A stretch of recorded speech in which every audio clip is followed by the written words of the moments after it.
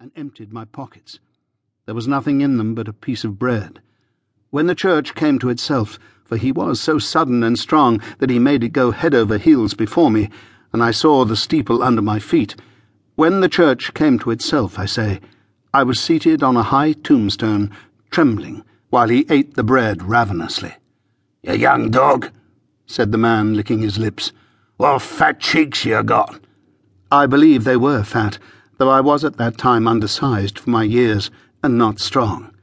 Me if I couldn't eat 'em," said the man with a threatening shake of his head. "And if I hadn't half a mind to it." I earnestly expressed my hope that he wouldn't, and held tighter to the tombstone on which he had put me, partly to keep myself upon it, partly to keep myself from crying. "Now look here," said the man. "Where's your mother?" "There, sir," said I. He started, made a short run, and stopped and looked over his shoulder. "There, sir," I timidly explained. "Also Georgiana. That's my mother." "Ah," said he, coming back. "Is that your father along of your mother?" "Yes, sir," said I. "Him too, late of this parish." "Ah," he muttered then, considering. "Who do you live with, supposing you're kindly let to live, which I hadn't made up my mind about?" "My sister, sir, Mrs. Joe Gargery, wife of Joe Gargery the blacksmith, sir." "Blacksmith, eh?" said he, and looked down at his leg.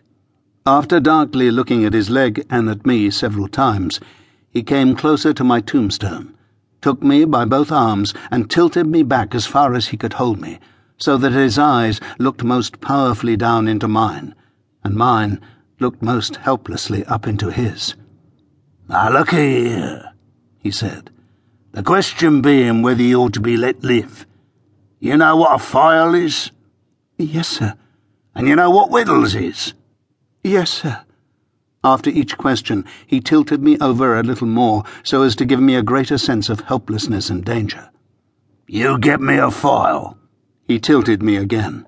"And you get me whittles." He tilted me again. "You bring 'em both to me." He tilted me again. "Or I'll have your heart and liver out." He tilted me again.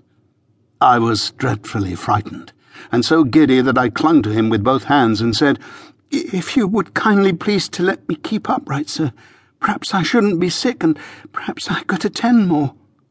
He gave me a most tremendous dip and roll, so that the church jumped over its own weathercock. Then he held me by the arms, in an upright position on top of the stone, and went on in these fearful terms. "You bring me tomorrow morning early, that file and them whittles. You bring the lot to me at that old battery over yonder. You do it, and you never dare say a word, or dare to make a sign concerning your having seen such a person as me, or any person somever, and you shall be let to live. You fail, or you go from my words in any particular, no matter how small it is, and your heart and your liver shall be tore out, roasted and ate. Now, I ain't alone, as you may think I am. There's a young man hid with me, in comparison with which young man I'm an angel. That young man hears the words I speak. That young man has a secret way peculiar to himself of getting at a boy, and at his heart, and at his liver. It isn't vain for a boy to attempt to hide himself from that young man. A boy may lock his door, may be warm in bed, may tuck himself up, may draw the clothes over his head, may think himself comfortable and safe. But that young man will softly creep his way to him and tear him open. I'm keeping that young man from harming of you at the present moment, with great difficulty. I find it very hard to hold that young man off of your inside. Now, what do you say?" I said that I would get him the file, and I would get what broken bits of food I could, and I would come to him at the battery early in the morning. "Say, Lord, strike you dead if you don't," said the man. I said so, and he took me down. "Now," he pursued, "you remember what you've undertook, and you remember that young man, and you get home." Good night, sir," I faltered. "Much of that," said he, glancing about him over the cold.